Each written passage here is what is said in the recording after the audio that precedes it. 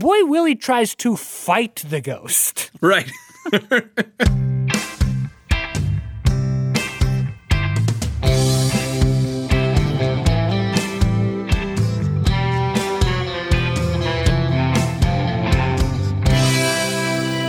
Well, hey there, everyone. Welcome back to No Script, an unscripted conversation about theater's best scripts. I am Jackson Nikolai. I am Jacob Mann Christensen. We are very pleased to join you this whatever day of the week you're listening to the podcast. As our devoted listeners know, it releases on a Monday, and I know lots of people do listen on Mondays, which is encouraging. We watch the metrics for the podcast, and on Mondays right. we see the swell of listenership. But we also know many of you follow up after that. So whatever day of the week you're listening, we're pleased to be with you today. Yeah. Hope your day has gone well, and we are excited to get to jump into this conversation with each other and all of you out there in podcast land about another great play today. That's right, and especially just another great playwright. Now, we have talked of this playwright before, but with this playwright, as with so many, it's worth coming back time and time again. We have this privilege to sort of sit at the feet of the masters and spend time looking through great dramatic literature. And we had that month where we talked about 4 Arthur Miller plays, got to spend time with that master of playwriting. We've talked about Eugene O'Neill and Tennessee Williams and Pinter and Wendy Wasserstein. And of course, we used to do a Lynn Nottage play at the beginning of every season. So we've got to spend time with a lot of really excellent playwrights. And we're coming back to another one of the kings of American theater. In August Wilson, who is our playwright for today. We've done Fences, one of his plays before on the podcast, and today we are jumping into The Piano Lesson. That is right. Fences and The Piano Lesson are his 2 plays that won the Pulitzer Prize, so we felt it was appropriate to talk about those 2, and we're excited to get into this. It's a lesser-known play in kind of the broad landscape. Lots of people know Fences, especially now that Denzel and Viola Davis had done that excellent movie. But that, I think, is the limit to what a lot of people know of August Wilson. Theater people that really are engaged in the literature and the culture, of course, know the broad scope of his plays, the Pittsburgh Cycle, which includes 2 Trains Running and 7 Guitars and et cetera, et cetera, et cetera. And The Piano Lesson is probably the second best known play from that cycle behind Fences. But it'll be fun to visit this one, and maybe we'll be giving a lot of our listenership a new play, something they've never read, maybe heard about, but never read. Yeah, and there's plenty of great options as well. As we were doing the research for the play, there's versions of the play on YouTube to be watching. There's this play, as we'll say in the context, there's been a good chunk of productions of these plays, and even recently had a revival. So there's plenty of ways to watch or read this play. That's right. But before we get into our conversation, we do want to ask all of our listeners who haven't yet to consider heading on over to patreon.com/NoScriptPodcast. That's patreon.com/NoScriptPodcast. If you haven't been over there, that's where you can become a supporter of the show. This show really only works by the support of our patrons. We love to do it. It's a blessing to get to do. It's a privilege in our lives, but it's not free. And Jackson and I are also not rich. Those 2 things coinciding means that we need your support to make the podcast work. For those of you who are supporters, thank you a million times. You're why we get to keep doing this. For those of you who aren't yet, I'd love for you to consider it. There are a couple of tiers over on patreon.com/NoScriptPodcast. Each tier is a different amount that you would offer monthly to support the show. And the lowest amount is just $1 a month. So that only comes to $12 a year. That's very affordable.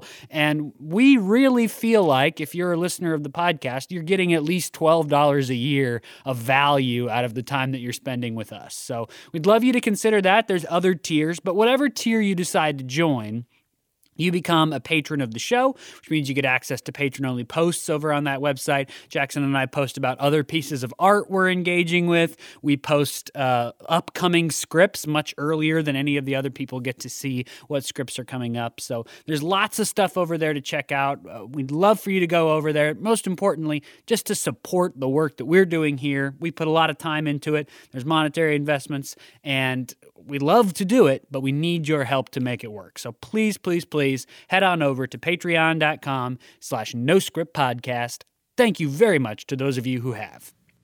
Thank you all so much. I echo all of Jacob's thanks for your support of the podcast over on patreon.com/NoScriptPodcast, and we'll look forward to seeing you over there in the future. That was like a fast rap battle you just did there. That's the fastest I've ever heard either of us say that URL. Patreon.com/NoScriptPodcast. Yeah. gotta get it down so that you can spit it out quickly. Now back to the script. All right, the script, The Piano Lesson by August Wilson. Jackson's going to give you a little bit of the context of the play before I jump into the synopsis.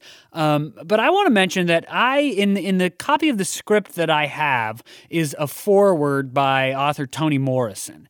And she gives in the foreword to this script what I found to be just a delightful, it's not quite a defense, it's almost like an apologetics for reading scripts. And this is something that Jackson and I try to do on the podcast. Every couple of episodes or other, we get onto a little bit of a rant about how great it is to read scripts. And all people know that scripts are not the finished product of theater. Theater is only finished when it's live on stage, of course. But there's a lot of value to reading scripts, to experiencing them as literature, to experiencing them on the page, to the imagination of creating the space. Well, that's one of the things that Toni Morrison talks about in her foreword, is how great it is to get just the small details that a playwright offers, because the production team does a lot of the imagining of the world of a show. And a playwright only gives you little bits of detail. But as a reader, those little bits of detail bloom in your mind into these colorful worlds. And Morrison says some really beautiful things about why that's valuable for a reader. I'm not going to read it at all here. I'm going to encourage you all to check it out. What we will do is I'll put up on our social media what copy of the script I have, so that you can, if you are interested, check out that copy of the script. I think it is on Amazon, like ebook.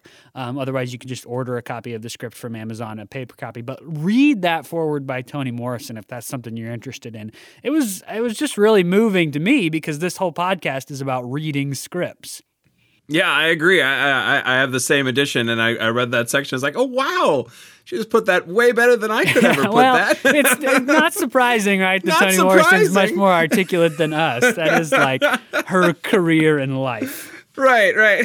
But yeah, I agree. That foreword is well worth your time to read, and it also has some nice, good things to say about the play. I'd probably recommend reading it after you've read the play if you read the whole thing, because she definitely drives into some of the big themes of the play. Major spoilers, too.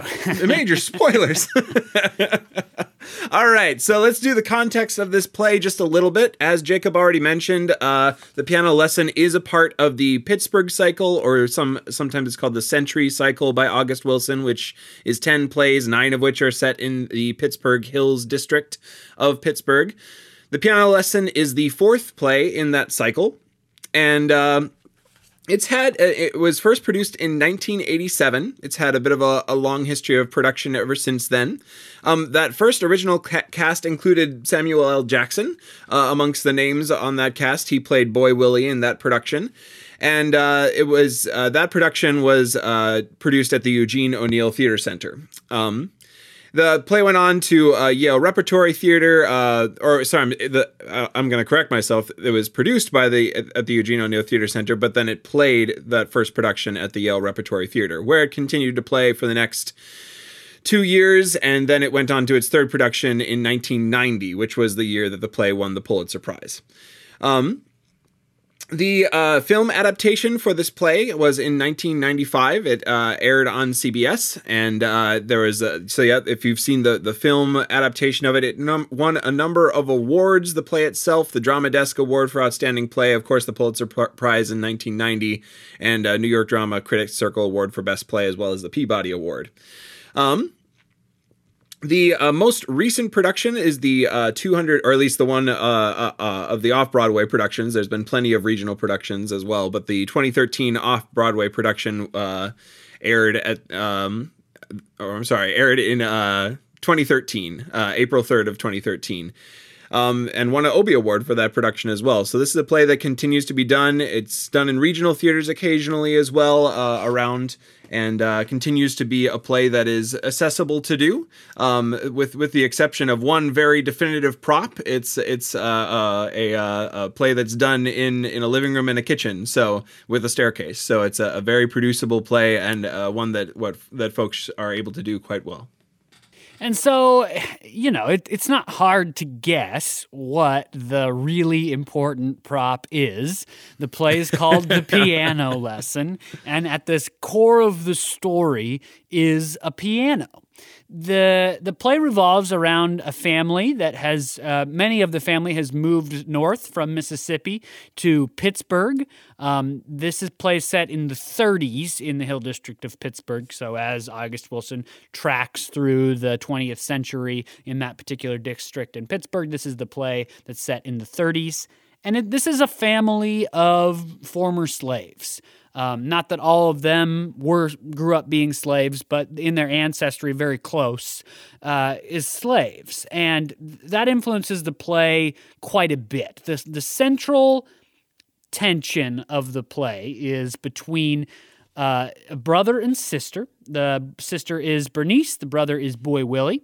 Boy Willie arrives in Pittsburgh, traveling straight from Mississippi to his sister's home. She lives with their uncle or great uncle. I'm a little bit unclear at at what point all the family lines up, but their uncle Doker, and so Doker and Bernice, they live together in this house in Pittsburgh, and in this house is an old piano.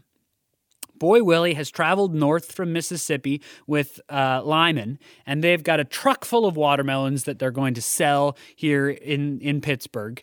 And we learn that the reason that they're doing this, first of all, is Limon needed to leave Mississippi for his own reasons, but Boy Willie is there to sell watermelons to collect money, and then also he would like to sell this old piano that belongs to this family and has for generations to help pay for land that he's going to purchase in Mississippi. The Sutter is the name of the man that owned the land, and Sutter's family used to own the ancestors of Bernice and Boy Willie. Sutter was a white man, and his family owned the slaves that that Boy Willie and Bernice are descended from. And now that Sutter has died, that occurs before the play, now that Sutter has died, the land is for sale, and Boy Willie is out to purchase the land that his family worked as slaves for generations. That's an incredible setup for a play. I mean, what a powerful setup for a play. Now, to get the money, he needs to sell this piano, and Bernice is dead set against selling the piano. The thing about the piano is that carved into it in these artistic, beautiful wood carving patterns are kind of the story of their slave ancestors, carved into these beautiful images on the piano. And the piano was stolen from the Sutter family, who owned the piano and paid a different slave owner for his slave to carve these images into the piano. And there's a lovely little monologue in there about how everything that a slave at the time would have produced with the work of his hands or her hands belonged to the white man by just the law of the time, and how that wasn't right. And so this family steals the piano, again, way back, a couple of generations back, steals the piano. They feel it's theirs. And then because it would have been Bernice and Boy Willie's father stole the piano back, he was murdered.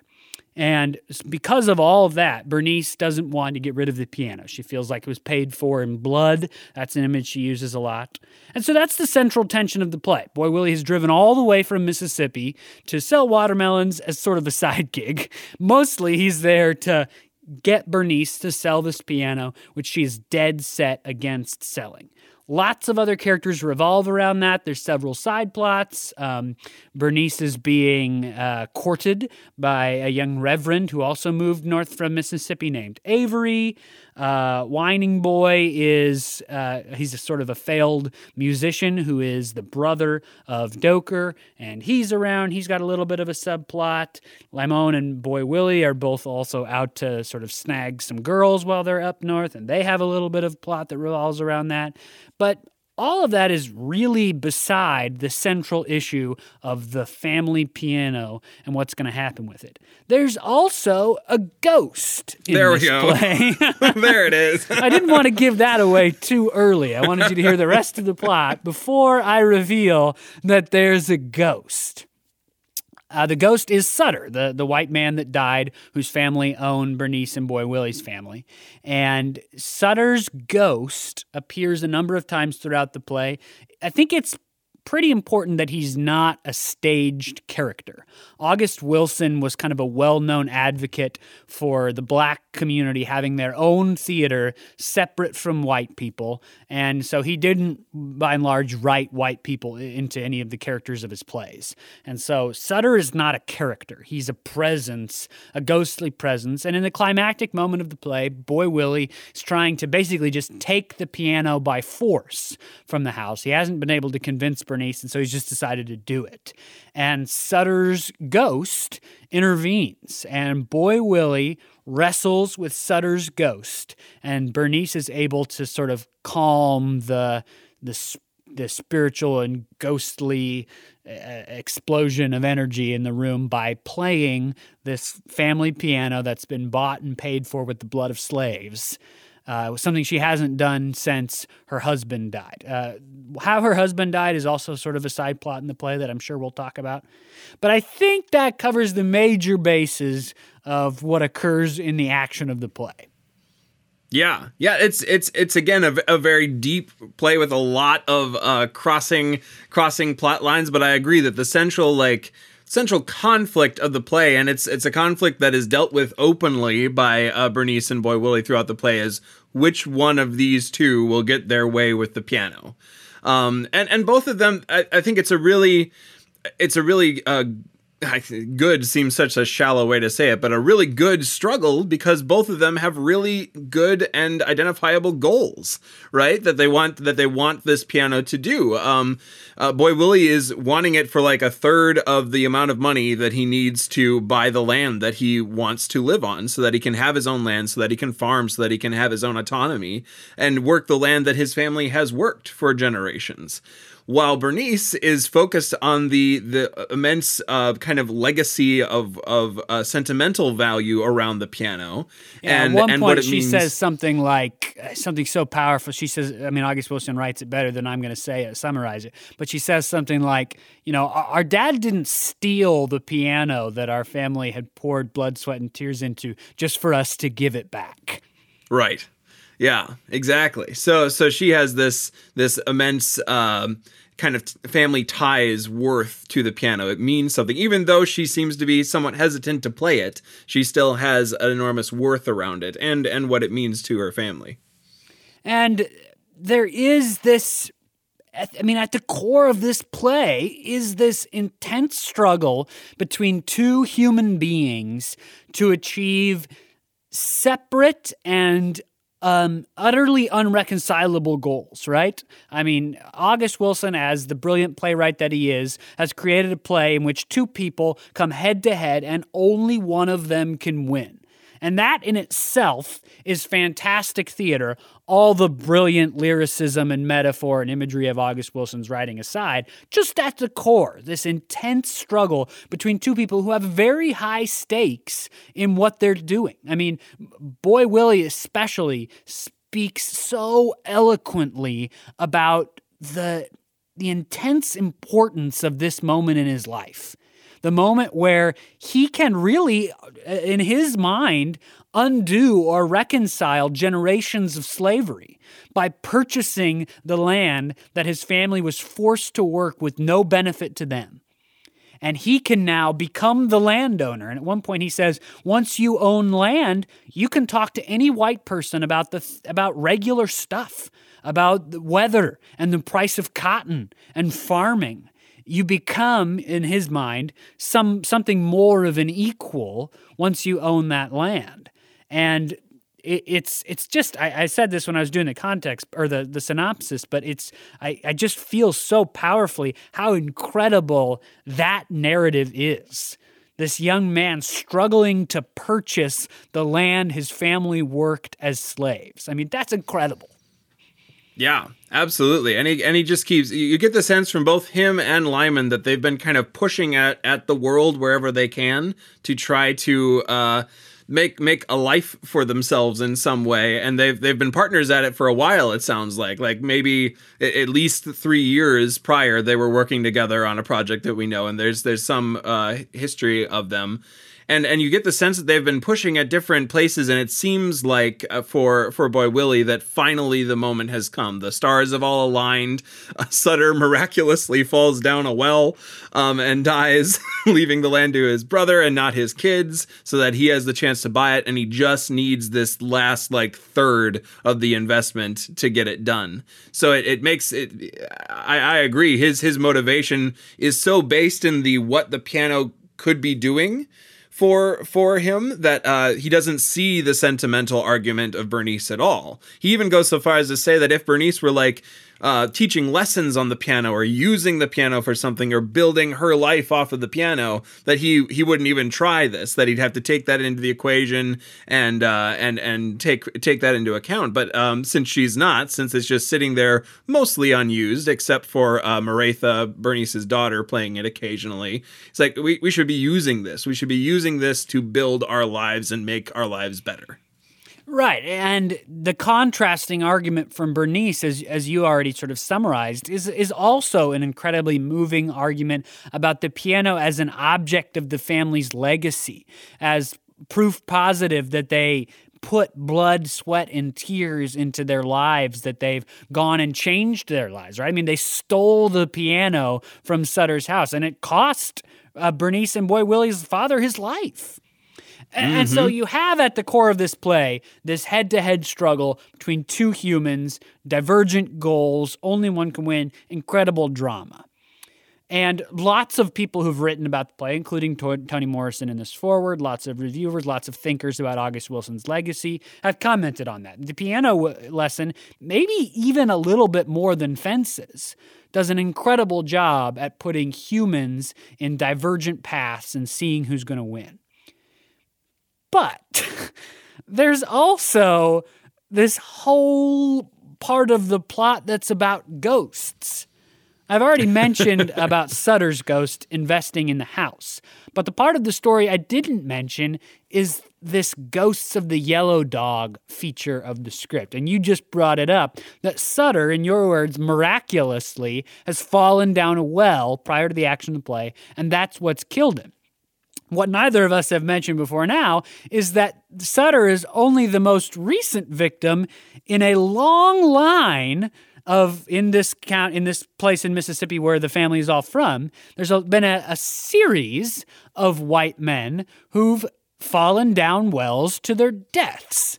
And what has come up and what the belief is that it is the Ghosts of the Yellow Dog rail line is what people are saying. And that sounds like, some sort of myth that the community has told of the Yellow Dog rail line. It becomes clear that Doker and Whining Boy and then Boy Charles, who is Boy Willie and Bernice's father. So those three brothers all worked on the railroad and worked to build the railroad. So that's another whole sub theme of this, is kind of this story of them building the travel across the country. Yeah, and Doker still works on the railroad. He's a cook now. And so there's a whole section of the play that he's gone for because he's on a rail line riding. Yeah. Yeah. So the yellow dog is the train that they built that goes through their town in Mississippi.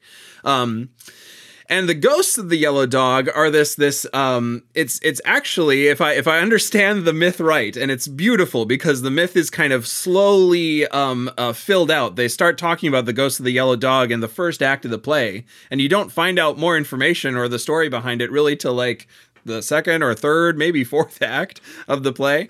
But I believe what it is Boy Charles, who is Bernice's and Boy Willie's father, stole the piano and tried to get away with it. And he got on the train and was trying to run away. And a posse came and burned down the rail car that he was in. And he had 3 people, they call them hobos in the play, that were in the train with him. And this posse of white men, maybe it was the sheriff, maybe it was Sutter and a gang of his friends, nobody really knows. But this gang of white folks burned them alive in the rail car. Yeah. And then, slowly, each of those white folks start falling down wells.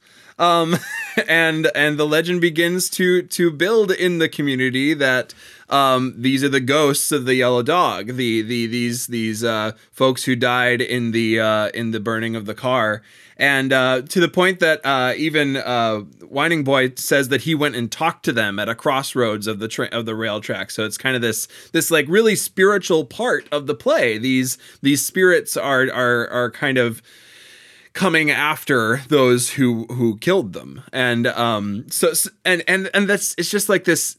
It's this almost implausible part of the play that you're listening to this kind of ghost story, but then Sutter starts messing with the home and that they're in, and you have to kind of throw some credence at it. You have to give that story some weight because you see the effects of this ghost kind of haunting the piano that he spent so much of his life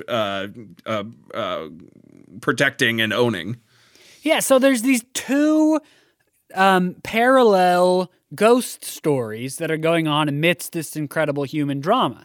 There is the ghost that is haunting the house that the play is taking place in. That's Sutter's ghost, the ghost of a white man whose family owned slaves, who potentially was involved in the brutal burning to death of several men in their community. That's Sutter's ghost story. Then there is a parallel ghost story of the ghosts of the yellow dogs, these victims who are taking ghost vigilante revenge on their murderers by pushing them into wells. Both the stories start off as myths, right? It's right away like, oh, Sutter died. It was the ghost of the yellow dog. And only later on in the course of the play is that myth bolstered when we, the audience, start to hear that, oh, it wasn't just like Sutter died in an accident and people think it was the ghost of the yellow dog. Sutter is only the most recent victim in a long line of well murders that might be the ghost of the yellow dog. We hear something that's, very unexplainable. Is it true that, like, they say it's between 9 and 12 men have fallen into wells and died? Is that an accident? Is there a human vigilante that's still alive pushing people into wells? Is it a ghost? We don't know, but we are presented with a story that's a little bit odd, a little bit unexplainable. Mm-hmm. Same thing really with Sutter's ghost. Bernice sees, we claim off stage, Sutter's ghost up in the upstairs hallway. We don't see that. We just hear her tell it. Several of the characters don't believe her. But then later on in the play, we, the audience, start to see unexplainable ghost phenomena in the house as well. And we begin to discover that other characters see the ghost. Maratha sees the ghost when she goes upstairs. We learn that Doker had seen the ghost weeks before the events of the play. He had seen the ghost playing at the piano. So yeah, and then we see the biggest physical evidence that we see of the ghost is we know that Boy Willie and Lyman can lift the piano. There's a scene early on in the play where they're just testing the weight of trying to move the piano out of there, and they get it up off the ground and are able to move it. And then there's a scene where they are essentially alone in the house. Maybe Doker is there. I can't quite remember at this exact moment, but Bernice is not there. So the biggest contender to keeping the piano there is not present. And they go to try to lift the piano and move it out so that Boy Willie can sell it to a piano salesman. Another side character that floats through the offstage character. Yeah, just this guy that's got all kinds of money to buy the piano. Right. A little bit Deus Machina. Yeah. But they try to lift the piano and it's stuck to the ground, and the stage directions call for however you've started to signify that the presence of Sutter is around, for the presence of Sutter to be heard by the audience but not known by the characters. So we see the physical effects of something, something ghostly holding the piano down, and so we experience the ghost story as well. And here's one of the things that I find so interesting about the way Wilson has constructed the human characters to interact with the ghost stories. Boy Willie is a dedicated disbeliever of the Sutter ghost thing. Up till the final moment where he actually wrestles with the ghost, he does not believe Sutter's ghost is in this house. He believes people are absolutely imagining it. Bernice imagines it or is lying, he says. When Whining Boy says that he's seen the ghost, he thinks that Whining Boy's just drunk. Moretha's just a little girl. He has all explanations for people who've seen the ghost and how it's not really happening. Okay. Then on the other side, Bernice believes very strongly in Sutter's ghost. She's seen him, but she disbelieves the ghost of the yellow dog story. It's so fascinating to me that both these characters, Boy Willie believes the ghost of the yellow dog story, doesn't believe Sutter's ghost. Bernice does believe Sutter's ghost, but doesn't believe the ghost of the yellow dog story. It's so fascinating to me that both of these characters who believe in some part of supernatural ghost involvement in the story also disbelieve the other parallel ghost story. Right.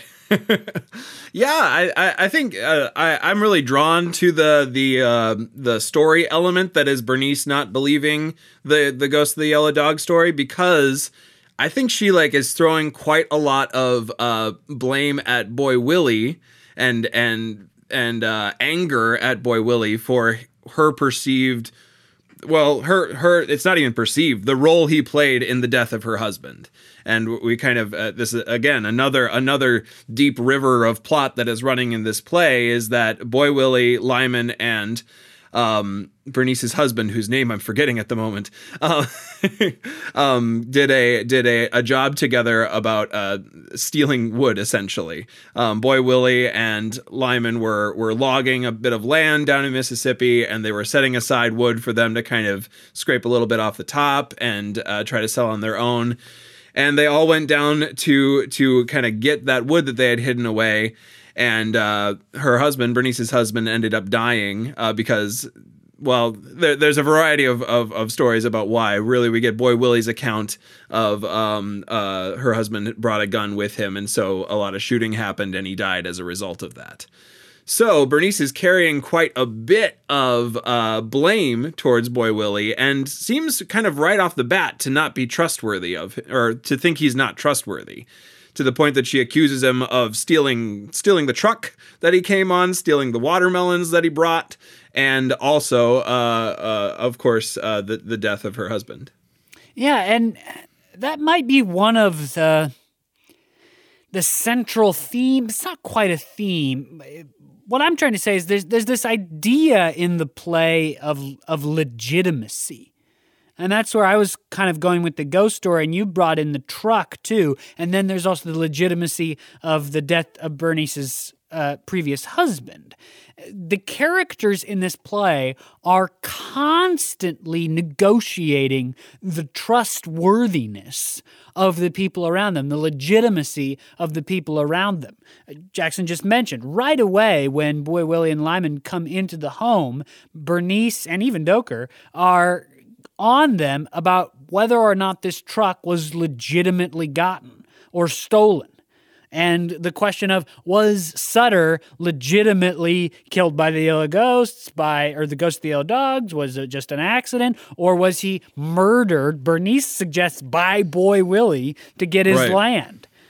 And there's many more examples of that. But the piano, I think, becomes a really interesting central sticking point for that. Because, of course, the piano's legitimacy is at the core of this play. It's a stolen piano. Yeah. I mean, Boy Willie and Bernice's father stole it. And so at face value, it's illegitimately gotten, no matter, just as it is. But then, of course, there's this layer of how the piano was produced by the slave labor of their ancestors and actually was purchased by selling their ancestors to have in a trade, actually, for the piano. So the legitimacy of whether the piano belongs to them or really belongs to the white slave owner, that becomes one of the things that the piano represents, I think, is this central question of legitimacy. Now, the play takes the view correctly, obviously, that the piano belongs to Bernice and Boy Willie, that it was produced by the slave labor of their ancestors, it was bought and paid for in the blood of their people. And that's, of course, the right perspective. No argument there. But the question does exist because the piano was stolen. Yeah. Yeah, so they are kind of part of the tension is the answering of that question, and I agree it comes down on the side of it's theirs, and they have the ownership over it. But that it comes down to it because of Sutter's ghost, right? I mean, it's not like the characters are debating this issue, but Sutter's ghost is there, the representative of this white family who, in their perspective, I suppose, paid for the piano, paid for the carvings, of course, with slave labor and slave money and slave bodies. So that's horrifying. But that would be the perspective of Sutter and his family. And so as a ghost, he represents this idea that he still has some claim of ownership to the piano. And he's cast out by Bernice singing a song to her mothers and grandmothers and great-grandmothers to help her cast him out of the house. So in that moment, there is another victory for their family over this undead thing that is still holding over the piano. Incredible. There's a quote from a review at the beginning of this copy of the script that mentions something about how there are moments of the play that are just breathtaking.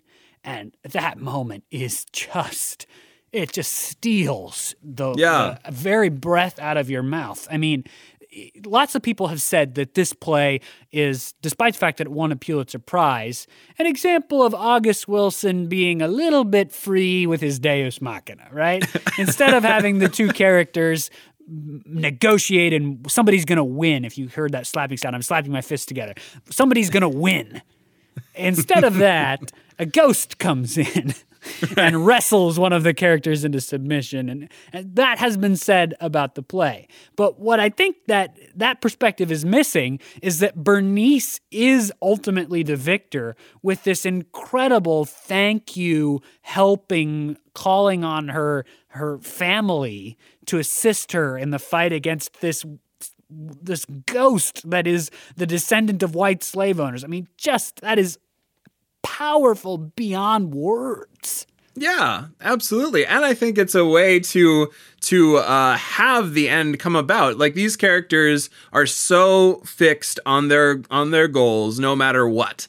And it might be a little bit Deus Machina, but also both fighting a ghost and defeating it together would be just about the only way for some sort of amicability to come about between these characters. Bernice has a gun. For the last part of the play, she has a gun and is pretty much ready to shoot Boy Willie if he takes the piano out of there. The relationship has fallen apart by the end of the play. And it's what I think my perspective is that despite the criticism of the moment, where a supernatural force comes in and ends the conflict, it's almost classically Deus Machina. Despite that criticism, I don't think that's the case.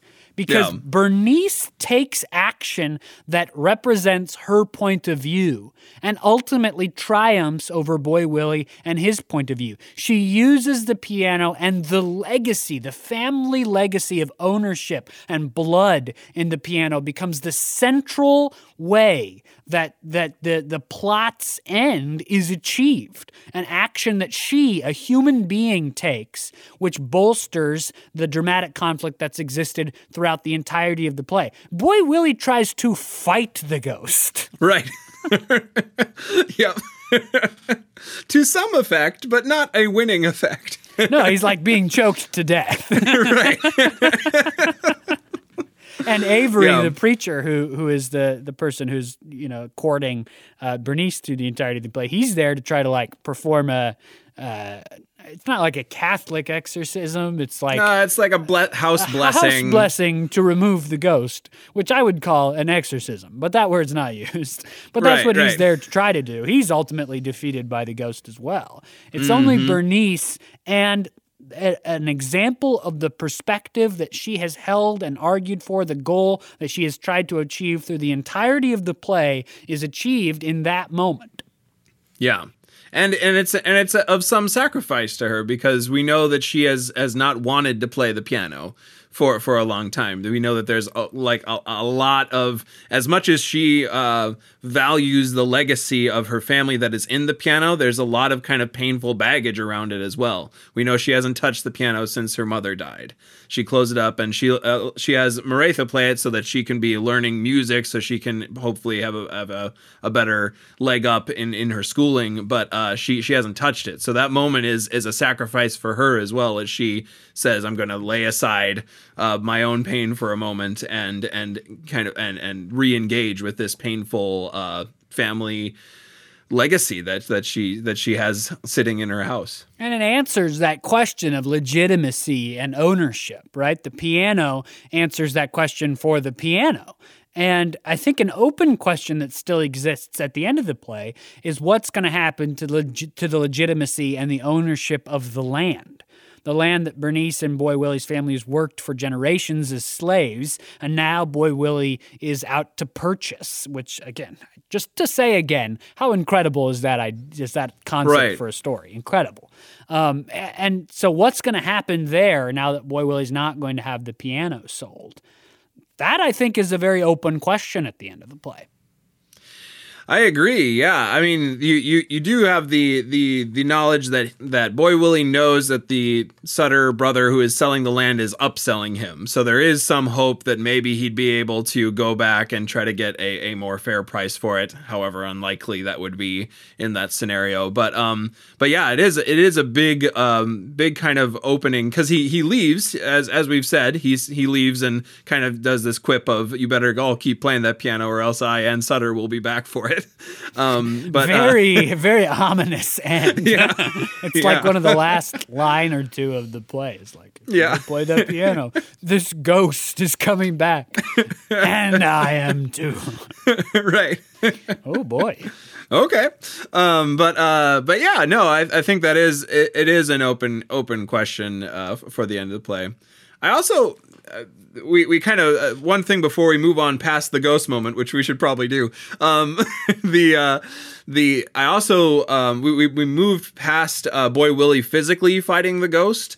And I think there is, I read something really interesting about that. Just, it was like a one-liner. I forget where I read in preparation for it, but the concept, he's been fighting so long against so many bad odds that the concept of physically fighting a ghost does not affect him at all. Yeah, and it's a delightful payoff from the very beginning of the play. When Bernice first sees Sutter's ghost in the upstairs hallway, she comes down claiming she's seen a ghost. Several people don't believe her, several people do. And Boy Willie says something to the effect of, "Man, I wish Sutter's ghost would be here so I could give him a whooping." Absolutely. What a wonderful payoff at the end of the play when he has that opportunity. Right. Yeah. Another really interesting feature of this play is all of the music. Of course, a play called The Piano Lesson, in which an incredibly elegant, decorated piano, old piano, is the centerpiece prop. In fact, I would imagine this has been done before, so I'm not I'm not imagining something out of the blue, but I would imagine you could do the play with only the piano, and that'd be a fascinating production. Imagine the rest of the set, but you can't do the play without the piano. Piano, centerpiece of the play. In that kind of a play, it would have been artistically immoral for August Wilson not to have included barrels of music. And there is music throughout the entirety of the play. And just reading it, you don't get to hear the music, but you do get that delightful Toni Morrison's concept of imagining when you read a play and how valuable that is. So you get to imagine the music as a reader. Seeing it, you get to hear the music. I watched a production online to hear some of what was going on, and it's just an incredible piece of the storytelling. Yeah, there's whole scenes that kind of break out into song, and some of it is with the piano, and others of it kind of you feel the reminiscence of like railroad working songs that come out. There's a number of songs and that have that. Prison songs. Yeah, and prison songs and just kind of this chorus that eventually builds in a number of the scenes of different characters singing songs together. You get the sense that it's kind of a through line of this family is that they sing together in one way or another. And it helps to carry you along from piece to piece, because the music it tells you some about the characters, like I mentioned prison songs, and there is a moment where the men on stage, all of whom have at one time or another been imprisoned in Parchman, which is an infamous real-life prison in Mississippi that has a whole legacy of horrifying racism, and they've all been in prison there at one point or another, and they're singing this song that they learned in prison, and in a play that's so much about legacy and what you carry with you from prior parts of your lives and your ancestors' lives, the way that they've carried this music into the now is incredible. And of course, we've mentioned over and over again that the climactic battle of the play between Bernice and Boy Willie and Sutter's Ghost is won through music. Right. Yeah. The kind of and not just music, but music that is about their family. Music that is that draws in the help of the family and the shared history that this family of music players and singers have together. There are two monologues in this play that when I initially read the play many years ago, I remembered liking. And as I came back to the play in preparation for the podcast, I was sort of looking for where these monologues occurred.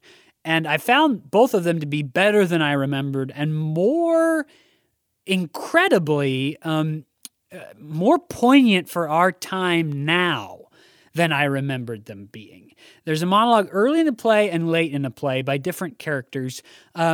I want to read you the monologue, the second of the two monologues that I want to talk about. It's a monologue from Bernice, and this is a scene in which Avery, who's been courting her, has come to, he's gotten a loan to build the church that he's been after, and so he's finally come to say, look, I'm going to be a pastor of a church. In order for me to do that, I need to be a married man. It's time to make this decision. He's been asking a bunch, apparently, and she's been turning him away. She's adamant that it's not going to happen right now. That's the conflict of the scene. And this is a monologue that Bernice says.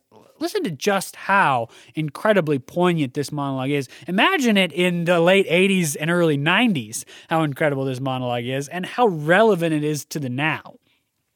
Bernice says, "You trying to tell me a woman can't be nothing without a man, but you all right, huh? You can just walk out of here without me, without a woman, and still be a man? That's all right. Ain't nobody going to ask you, Avery, who you got to love you. That's all right for you. But everybody going to be worried about Bernice. How Bernice going to take care of herself. How's she going to raise that child without a man? Wonder what she's going to do with herself. How's she going to live like that?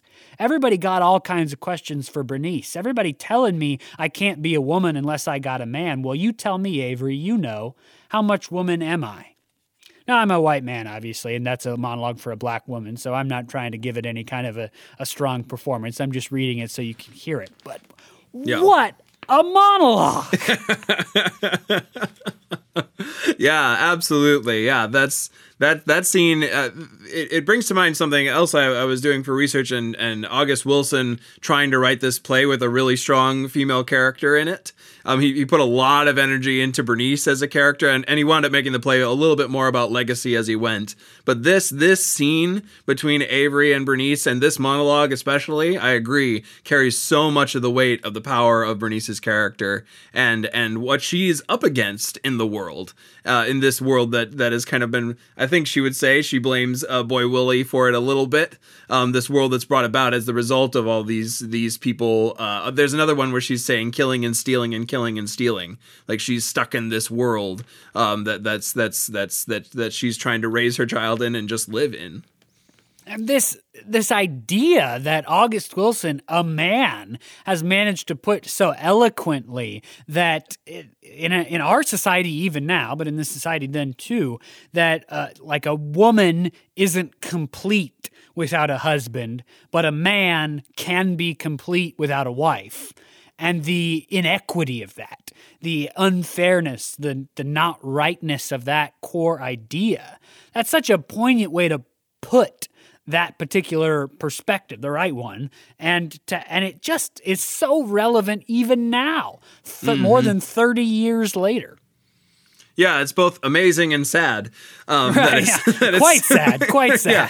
Yeah. But yeah, that it had. I mean, there's like three times of relevance. The time of the play that is written, it is relevant. The time that the play itself is taking place in the 30s or late 30s area, it's relevant, and of course, it is still a present reality today. So this play is a gold mine for monologues of all lengths too. Like if you're looking for like 2 or 3 page monologues, this play has those monologues. If you're a black actor, I mean. If you're a black actor, yes. Right. And then there's also ones that are like these like short paragraphs that have these powerhouses in them for you to act around.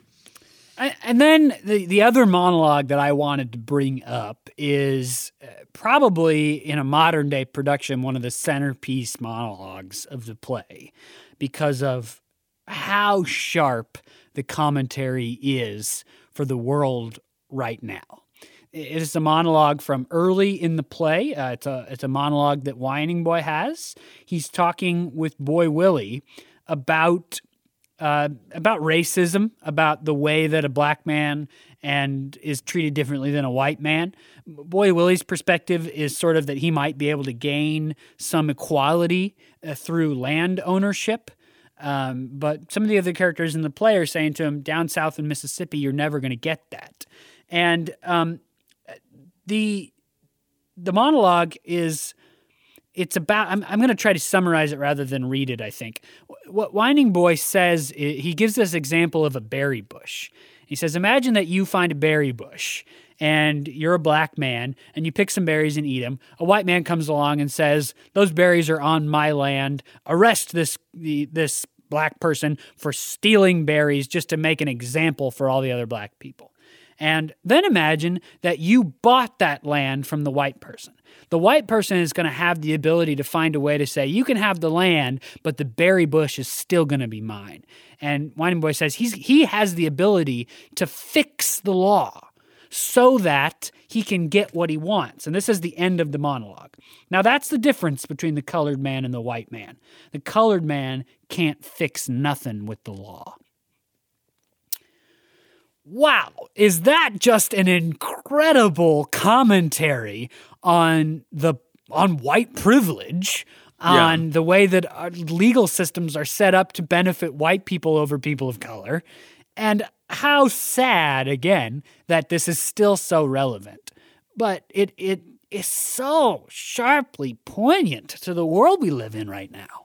Yeah, absolutely. It speaks right into systemic racism and the ongoing struggle of people of color and their trying to overcome the way that white privilege has so much access to law and so much access to ways to rewrite law and rewrite history to benefit the white folks. And that, so yeah, I agree that this play continues to like have so many poignant themes that speak into our moment. It's a good play to find again.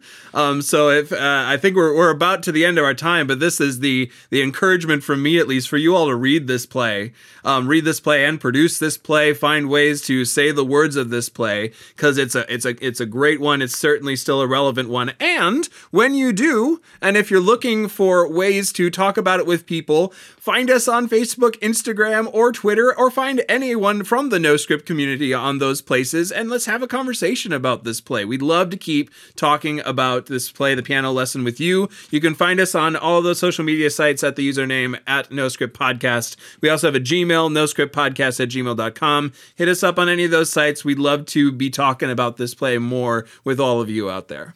Absolutely. I just had the occasion to answer a couple of messages with a new listener who expressed how delighted he was to find the podcast, which is, very nice. But what was even more encouraging was that he said, I've been looking for people to talk about plays with. And it's been so great to find the podcast because it's a way of having discussions about plays. And I encourage you in the message, shoot us a message if you want to talk further about something that we said that was wrong or right. Or missed or left behind, or something that you bring in terms of your own insight. These discussions we love to do, obviously. That's why we're midway through season 5 of this thing. We love to have discussions about plays. Theater is so powerful. And you all can continue those discussions amongst yourselves or with us with any of the ways Jackson just mentioned. Email, social media. We want to talk with you. So please, please, please do that. The other thing you could do is tell other people about the podcast, because discussing with other people in person, although that's a little bit complicated in our world right now, is even better than just discussing with us over email. So recommend the podcast to your friends, your family, anybody you know that likes scripts or literature. You can send them to Podbean, to Spotify, to Google Podcasts, to Apple Podcasts, I think it's called. I'm out of my groove a little bit, so I didn't say those in the same order for my muscle memory to produce it on the spot. Right. Any of those places is where we are. They can find the podcast there. They can subscribe through all those ways and get updates. But an easy way to find the new episodes, as well as advertisements for what episode is coming up, is just to be subscribed to us on social media. On Facebook, we are able to put a link to the new episode every Monday, so you can find that there. Great, easy way to find the podcast and for you to direct other people to find the podcast too. And we have our kind of soft announcement this week. Woohoo! It's exciting. Yeah, for those of you who are longtime listeners of the show, we try to do a themed month every season, and this season is no different. We will be doing our themed month in, is it just like 3 weeks away? I think so. It's just a couple of weeks away. It'll be October this season. We'll do plays that surround a central theme for October, and this season, season 5, our themed month, we are calling Monologue Month, and it's a little bit of a confusing title for the month, we appreciate, but it did have an M in it, so we went with it. This is not a month of plays with great monologues, although that would be fun to do someday. You could do Hamlet, you could do, I won't spoil. We might do that someday. We might do that someday. This Monologue Month is a month of one-person shows. Yeah. So we'll be doing plays that are written and made for one actor to portray most of the time, probably many characters. But then the ongoing. Really soliloquies, but monologues. They're monologues. All right, they're not monologues. I know, we know, but it had an M, so we went. It had an M, they're not monologues. They're whole shows. We know, but we went with it anyway. Okay, we're rolling with it. So get ready for Monologue Month, which is coming up just in a few short weeks. We'll be posting about it as it comes up closer as well. So get excited for that. Until then, I'm Jacob Mann Christensen. And I am Jackson Nikolai. Thank you for listening to No Script, the podcast. Goodbye.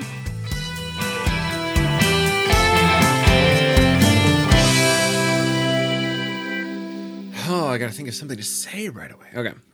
Ooh, that's going to be rough. We got to think of an hour of something to say, Jackson. That is the whole podcast. Thinking of things to say. It's unscripted, remember?